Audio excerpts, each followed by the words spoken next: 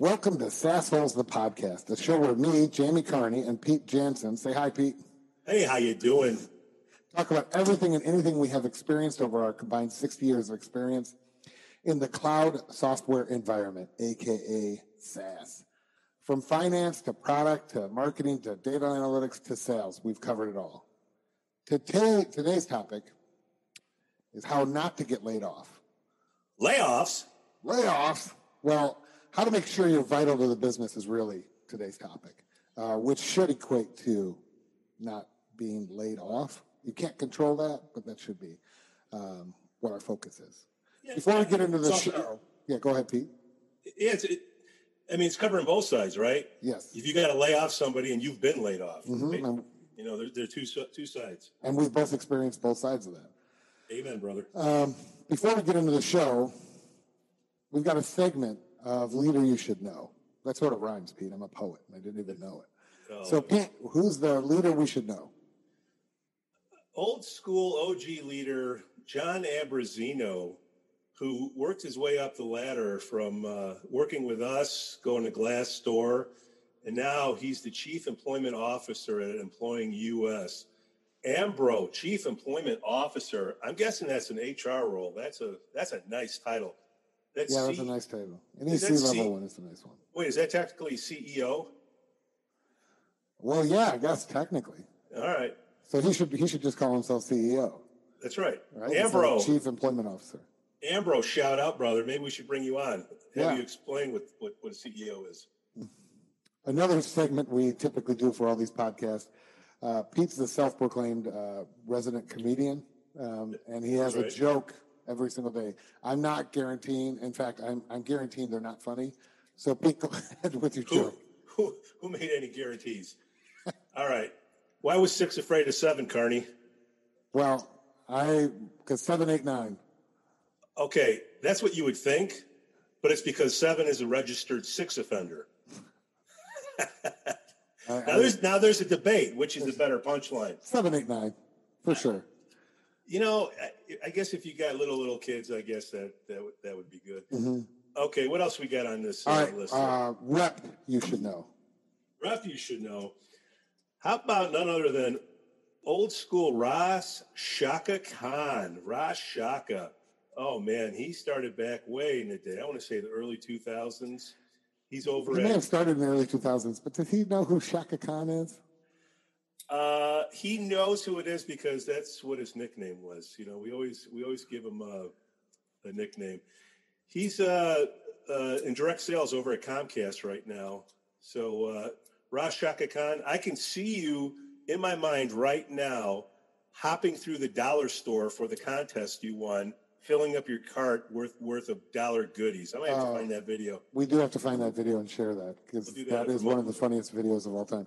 You tied their shoelaces together and had them run through. And wasn't it your most successful sales contest ever? Because one, it was a dollar store reward, but two, people really wanted it. They wanted to win it. I'll tell you what, he was hopping like a frog. It was the funniest video in the world. We'll do a cast on motivation, and I think that video will have to come up. Yeah, it's crazy. All right, before we get started into the show about layoffs, we got to handle some business and take a 20-minute break from our word from our sponsor, NeuroNoodle. Get a doodle of your noodle today at NeuroNoodle. If you suffer from ADHD, anxiety, you suffered a concussion, or many other health issues, you should consider a treatment like neurofeedback. Mental health is a huge focus with COVID, especially with children who may not be able to grasp this virus concept. There's other things to do besides just mental health with neurofeedback. There are brain brightening. This is allowing business leaders to help focus and train their brain. It can be, what's your tagline at NeuroNoodle? If it can be trained, if it can be measured, it can be trained. So don't always think of this as a correctional, but also as an enhancement. People are using this for brain brightening. My wife's been talking about it. I've been talking about it. I've witnessed neurofeedback today, firsthand as my kids are using it. So I think in areas like today, mental health has to be a priority, and try neurofeedback by visiting neuronoodle.com. Good people there, as you guys already know. Love those people, and the non-official neurofeedback center for Bears Fit in Vernon Hills. And there's a Bears store right across the street too, as I recall. That's Bears Fit, man. That's Bears Fit. Okay. Seriously, all the guys that go in to work out to get the Bears workout physically, seriously, yeah. Then they get a mental workout. They come across the street at That's crazy. Neuronoodle. Crazy. Well, it's great. It's a great service. So look into it today. Okay. So we also we started doing news of the week. And Pete, I know you got news of the week. So why don't you go through the news of the week today? Well, that Beirut blast, man, 2,800 tons of fertilizer, sort of like us every week. Dropping the bomb, but I mean, hell of a blast. If you could see the radius of the blast zone you put over the Chicagoland area, I mean, it's wow. Basically Chicago would be toast. Right? My windows, I live in the city, my windows would be blast out, as I recall when I looked at that. No, that's crazy. So we thank our lucky stars. Let's see. Harvard NYU put out a study, working from home. The workday increased 49 minutes. The number of meetings went up 13%, but spending less time in the meetings than before COVID. I thought that was interesting. 83% of the New York City bars weren't able to pay full rent. And then the elephant in the room was the jobs report, July jobs report. Economy, surprise, added 1.7 million jobs, and the unemployment fell to 10%. But 10%, I mean, we were below, 4%? Right at 4%? Yeah. So the number of layoffs that are happening, you didn't say it. Layoffs. But, the layoffs are crazy. I mean, 10%. So 5% is what we call full employment. There's always a healthy amount of unemployment out there.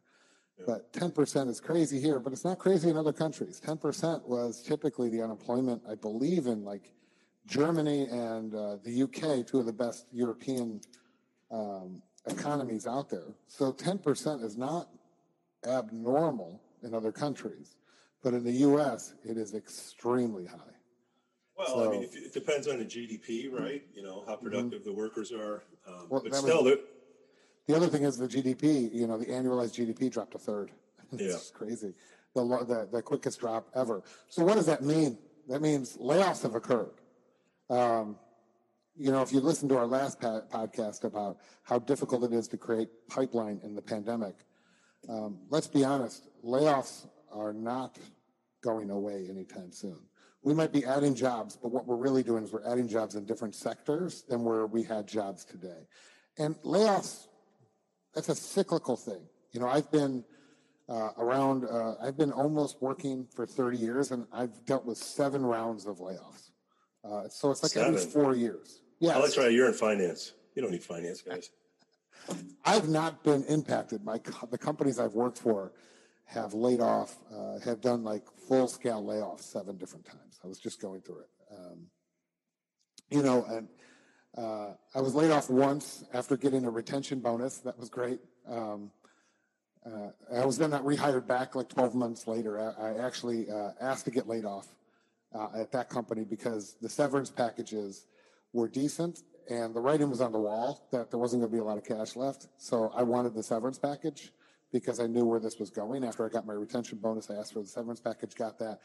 12 months later, I think it was 12 months later, I got hired back by that company to help them through some stuff, which is kind of crazy. So there is opportunity still in these layoffs. I've also had to lay people off. It's an awful experience.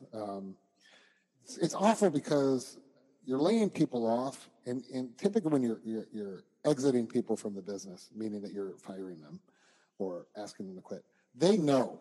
Like if you're a good leader, you're making it well known to them that the path for them is one way or another, and right now they're leaning towards getting let go. At a layoff, sometimes these people aren't doing bad; they're just not doing as well as other people. And the business, the company itself has had to say, you need to cut 2 or 3 people. So it comes as a complete surprise to them, and that's where it just becomes awful because you have to go through that process. I've also been in situations, granted I was underpaid, Pete, you're well aware of this, where they're laying off the other people and they're giving me more money to stay on board, not only with the retention bonus, but just with money itself and my right-hand man and stuff like that. So, I mean, granted, that turned into being a disaster. 6 months later, I was like, get me out of here. But, right. At first I was sort of like, hey, this could be pretty good. Maybe this company could turn it around and things like that nature. I mean, Pete, so I've experienced, layoffs. I've laid people off. I've been laid off. I've taken advantage of certain situations where I've been laid off. I've only been laid off really once. Exited another time after I wanted to be laid off. But and I've laid people off. But Pete, what's your experience? Well, let's see. Let's go to the baseball strike in '94. I was general manager of the Cubby Bear Sports Corner, the Rooftops, way before Ricketts. Were the Cubs any good at that time? Actually, amazing. It doesn't matter if they're good, but they had a full stadium, unlike the Sox. Hey.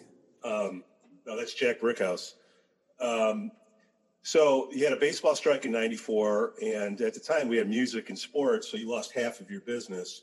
So if half of your money is gone, you can't keep the same staff on, and you can't get paid the same like you were before, because at the time you didn't know when the baseball players were coming back. Let's see, Microsoft Sidewalk, Bill Gates decided to sell it off. For those of you who don't know what that is, that's like the old school Yelp or City Search. Man, people ain't gonna remember that one either. No. Just think of Yelp like a long, long time ago. And then most recently, last year, 20 years at a place, vice president of sales, phone call, your services are no longer required. Thank you very little. And there you go. Complete surprise. So, wait, was that one really a complete surprise? That last one? The phone call was a complete surprise. Yes. But like a slow death, you see the business going down, it's a slow death. But the surprise part of it was you put X number of years in a place, and then it's a phone call, But whatever. Yeah, lack of respect. But there was new owners, and it was pretty. Whatever, there's no crying in sales. No. So why are we going through this? Because, hey, man, this stuff is happening. Things are changing quickly. Work from home. I mean, that's changing status quo. So all the skills that you had before that were worth money may not be worth money now, and you have to, pick up some new skills. So yeah. So I mean, like to that point, and this is really where we want to get into, like who stays and who goes. Like I know it's an object. There's a part of it is quantitative or objectively, but part of it is also qualitative. Like you got to look at that both of those are in there. When they have to make a decision, it's still a people person, and they're going to make a decision on who they want on their team, and you can't control that always. But how do you go about like making sure that you're on that team if you want to keep that job? Well, like you said before, I mean, there shouldn't be any secret of how the business is doing. There shouldn't be any secret on how your performance is doing. For the unfortunate companies and leaders out there that don't do performance reviews, whether it's annual, weekly, monthly, quarterly, whatever, everybody should know where they stack up. And, I had to do a big cut in 2008. I think we were at 650. Yeah, and I think I had to cut people then too. I think they had to lose a couple hundred. And, as a business leader, you said, hey, you got to cut, you have to get your budget down to this.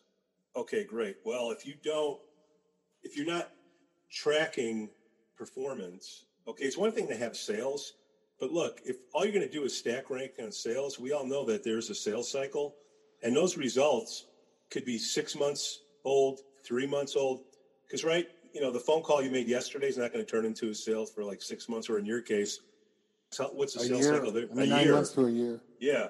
So if you don't know what the people have been, the amount of work that has been put in that will turn into future revenue, if you don't know what's been done currently, I mean, you'll be cutting off people with great sales, but maybe they've taken their foot off the gas in the last few months, and then you may not be keeping the best people around. So you got to look. So if you're going to lay people off, and it's in sales, you're going to want to look at maybe the pipeline that they have and what's about to close. That's got to be taken into consideration, because if they have a deal that could be at jeopardy if you let them go, you've got to take that into consideration. I think So I think that's a great point. I think one of the things is if you can control anything, and what you were talking about is on those reviews, is I feel like so many people go through the motions on those reviews, quarterly, semi-annually, or annually. You should really try to take as much time as you can in those reviews, because that's really where you get an idea of where you stand, as well as it allows you to document where you feel you stand. Maybe you think you've done great and your boss doesn't. Well, at least you have documentation on that, something that you can hold on to sort of point out all these different things that you have done. You've accomplished all the goals that were set to you and put in front of you. Maybe you exceeded them all, but at least you have that. Well, speaking for salespeople, hopefully everybody's competitive and everybody wants to be number one, right? The number one rep should know who the number one rep is. But it's like Jack Welch. I mean, who's your top 20%? Who's your middle 70? And who's the bottom 10? The bottom 10, if you have to do reduction in force, hopefully everybody knows who the bottom 10 is. Hopefully. Right? So that's where these reviews have to come in. I mean, to get it down to simplistic terms, hey, here's what I like. Here's what you got to improve. Okay? Here's what I like again. And here's the things you're going to do for the next time period, and we're going to follow up. And do not allow your manager or your leader to, coast on those reviews. If they're just giving you a grade and no commentary, and the grade is sort of like, what is that? You need to set up time and sort of hone in on that, because this is a time where you sort of get an idea and it gets logged. Because if you're getting acquired, I mean, you could get laid off because of the economy. You could also get laid off because your company has been acquired. And a lot of times in those acquisitions, the people that are buying the company are looking at duplication, they're looking at all the reviews. They're actually looking at, here's another thing. So it's reviews and quarterly reviews to see where you stand in stack rankings. That's one. Unfortunately, you also got to be checking in, buzzing in, getting on your VPN nowadays, because the acquiring company looks at those stats. It's crazy. I think what they look at is, unfortunately, getting back to compensation, what you're paying out some people, especially non-sales like you guys, it's tied to, what are your reviews? And yes. Then, leaders, don't want to be a bad guy or girl and say, all right, you're perfect. Well, if you, let's just say 5 is the highest you can give, 1 is the lowest. If you give everybody a 5, what's the incentive to do more? You know what I mean? Uh-huh. So it's either you need to have different data points to grade people on, or you just have to have an adjustment. I mean, I've had people ask me, hey, you know what? Thank you for giving the reviews.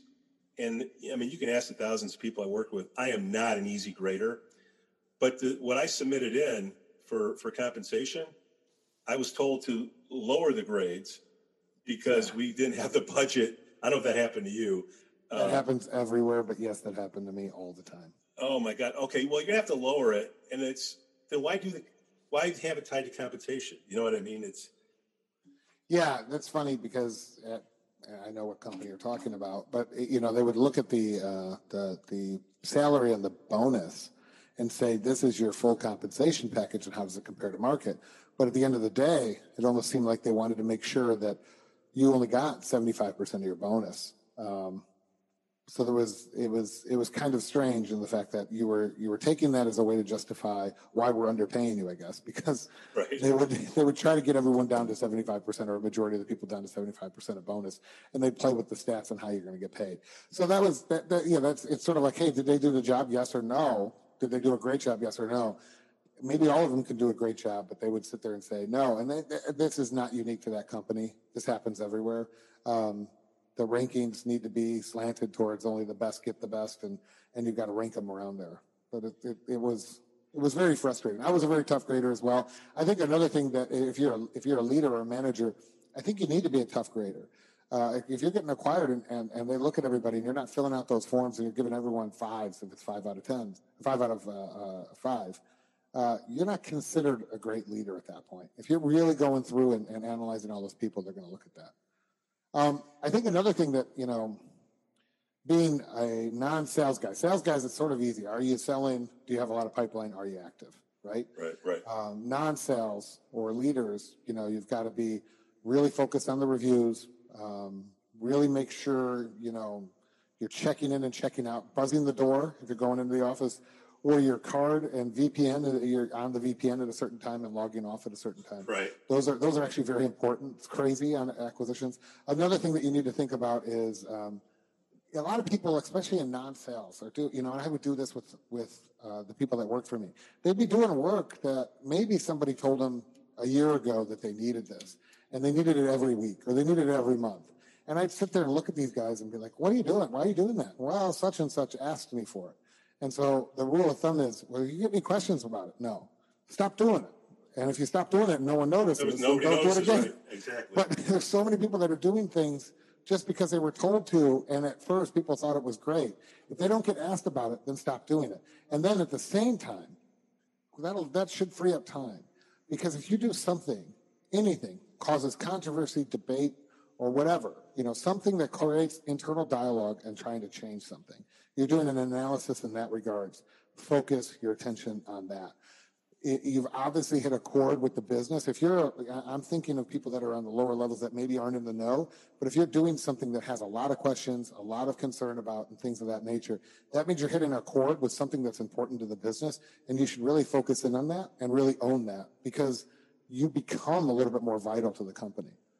I'm trying to think of things, Pete, that you've probably experienced. I know you had that. What was that thing called? The pedometer or peak pricing calculator or something like that? What was the Engageometer. The Engageometer, that's it. Well, I mean, you get in the early days of SaaS, before you had success people, you need somebody to keep an eye on the accounts to give you the heads up. Hey, man, this could go south at renewal time. So you would get success people.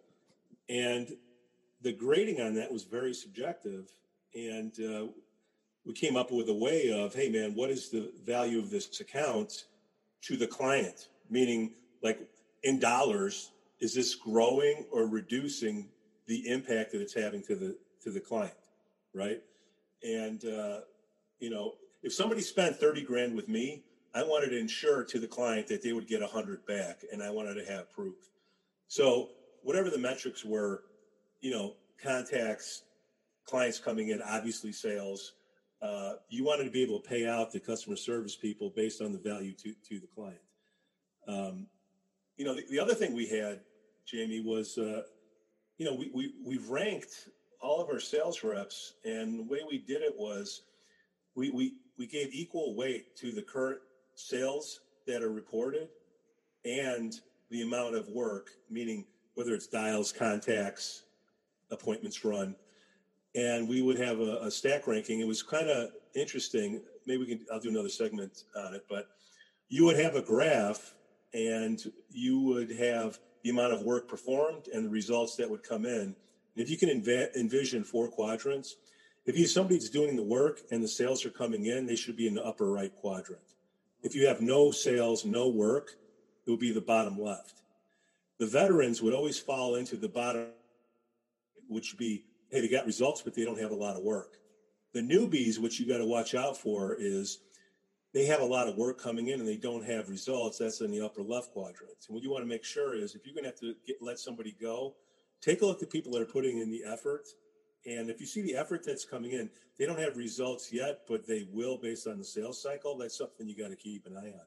Because we would do a bubble chart on that. The larger the bubble, the larger the sales, right? I think another way to stack rank people, so if you're in sales, obviously it's how much have you sold, what's your activity. I think another way companies do this, and this is something that we look at a lot, is the gap multiples. So what I mean by that is, if you're a rep and you have $500,000 quota for the year and you've sold $100,000, you have $400,000 gap to get to the annualized quota, right? And then what is the multiple of the pipeline that is set to close within that remaining time frame of that year? Is it 2 times multiple, 2.5 times multiple, 3 times multiple, 4 times multiple, or is it 1 times multiple? If it's 1 times multiple and we got to cut somebody, those are the people that have a very little room for error, meaning they might have all their deals have to close for them to hit their annual quota. So that's something also to think about. Projected sales, that's another. Yeah, it's projected sales. Liar's poker. Yeah, and the thing is, if you publish that, so this is the secret sauce. If you publish it, that's how they're getting looked at. all of a sudden pipeline goes way up. Yeah, it's all fake pipeline. But and your percentages go down. But for the people that are listening to this podcast and you're a sales rep, just know that's the secret. So make sure you go about that. Another thing, so we talked about reviews. We talked about making sure that you're clocking in and clocking out. You're not skipping and taking advantage of maybe your legacy time at the company, and people aren't really paying attention to you as much. You've got to make sure that you're working on the right things, your stack rankings and all of that. But you also, guys, right now is a perfect time to really work your internal network at the company. If you think people are going to get laid off, well, those people are going to get laid off. Maybe they get laid off today, and 6 months later you're out of a job. Hopefully within those 6 months they have found a job, and you could be hitting them up for future work. So I think internal network is a huge area. What do you think, Pete? Well, we've been talking it from the leadership point of view. Let's talk it, from the other end. Okay, you've been cut. Now what? What's the first thing that you do? Go boozing? Don't suggest, right? Yeah, I don't suggest that, but I know it's going to happen. Right. I mean, well, look, a good sales rep should not be unemployed for a great amount of time. So if you burn one of those days, really, if you go boozing, it's not just burning one night. It's the next day. You don't have any time to waste. So you have to focus the work that you're going to do. So let's see. Sidewalk, when I got cut, first, the internet was sorted around, but the fax machine was huge. I mean, I made sure my resume was put together in a simple format that showed the amount of work that I put in and the amount of revenue I generated for the companies I work for, right? So if you hire me, let's just say it costs a couple $100,000, the value I'm going to give back to you is $4 million, whatever it is, and then showing proof of how I did it, right? And then getting that out to everybody. Look, there's no rhyme or reason. Think of a slot machine, right? Ethos, logos, pathos. Remember Aristotle? Mm-hmm. You need those three things in order to influence somebody, okay? So ethos, how likable are you? Okay. Logos, what's the reasoning for your argument? So am I likable? Okay, don't be an idiot and don't have a crappy resume. Be professional, unlike myself. Have a good reason, right? And then pathos, that's all depending on the mindset of the other person, right? You need all three of those things, like a slot machine, cherry, cherry, cherry, to come up to have influence. Okay, that's kind of where the 2/3 rule comes in sales. Is you have to do a certain amount of contacts because only 2 out of the 3 you control. You can be likable and you have to have a good reason, but that third one, the person's not ready for your message, right? So you have to get out there, whether it's your network, any job that's out there, even if it's not the one that you're doing. Get that piece of paper, get that CV, get those digits out there so you have a chance, right? And in our case, executive recruiters, anybody that's willing to take the thing and have a conversation. Yeah, I agree. I mean, I think you need to take a break, take a breath first. It depends on your situation, your economic situation. You either take a breath, which means, maybe a night, or you take a break if you have the financial wherewithal. I'm a one-income family right now, so it's always take a breath with me. You need to then, create your job search like it's your job. Yeah, that is your job. Yeah, that's your job. And so that means wake up, get going, meet anyone you can for coffee, call or drinks, just whatever you can do, meet them. Call anyone and everyone. Call all your former employees that have found jobs somewhere else. Update your resume often. And what I mean by this is that, being on the product side, especially in the labor market, recruiters typically look at freshest resume, most recently modified resume. The reason why they do that is because they're looking, they're searching for someone, and then they're also, they want to see who's most recent out there because maybe they have something unique that they can touch.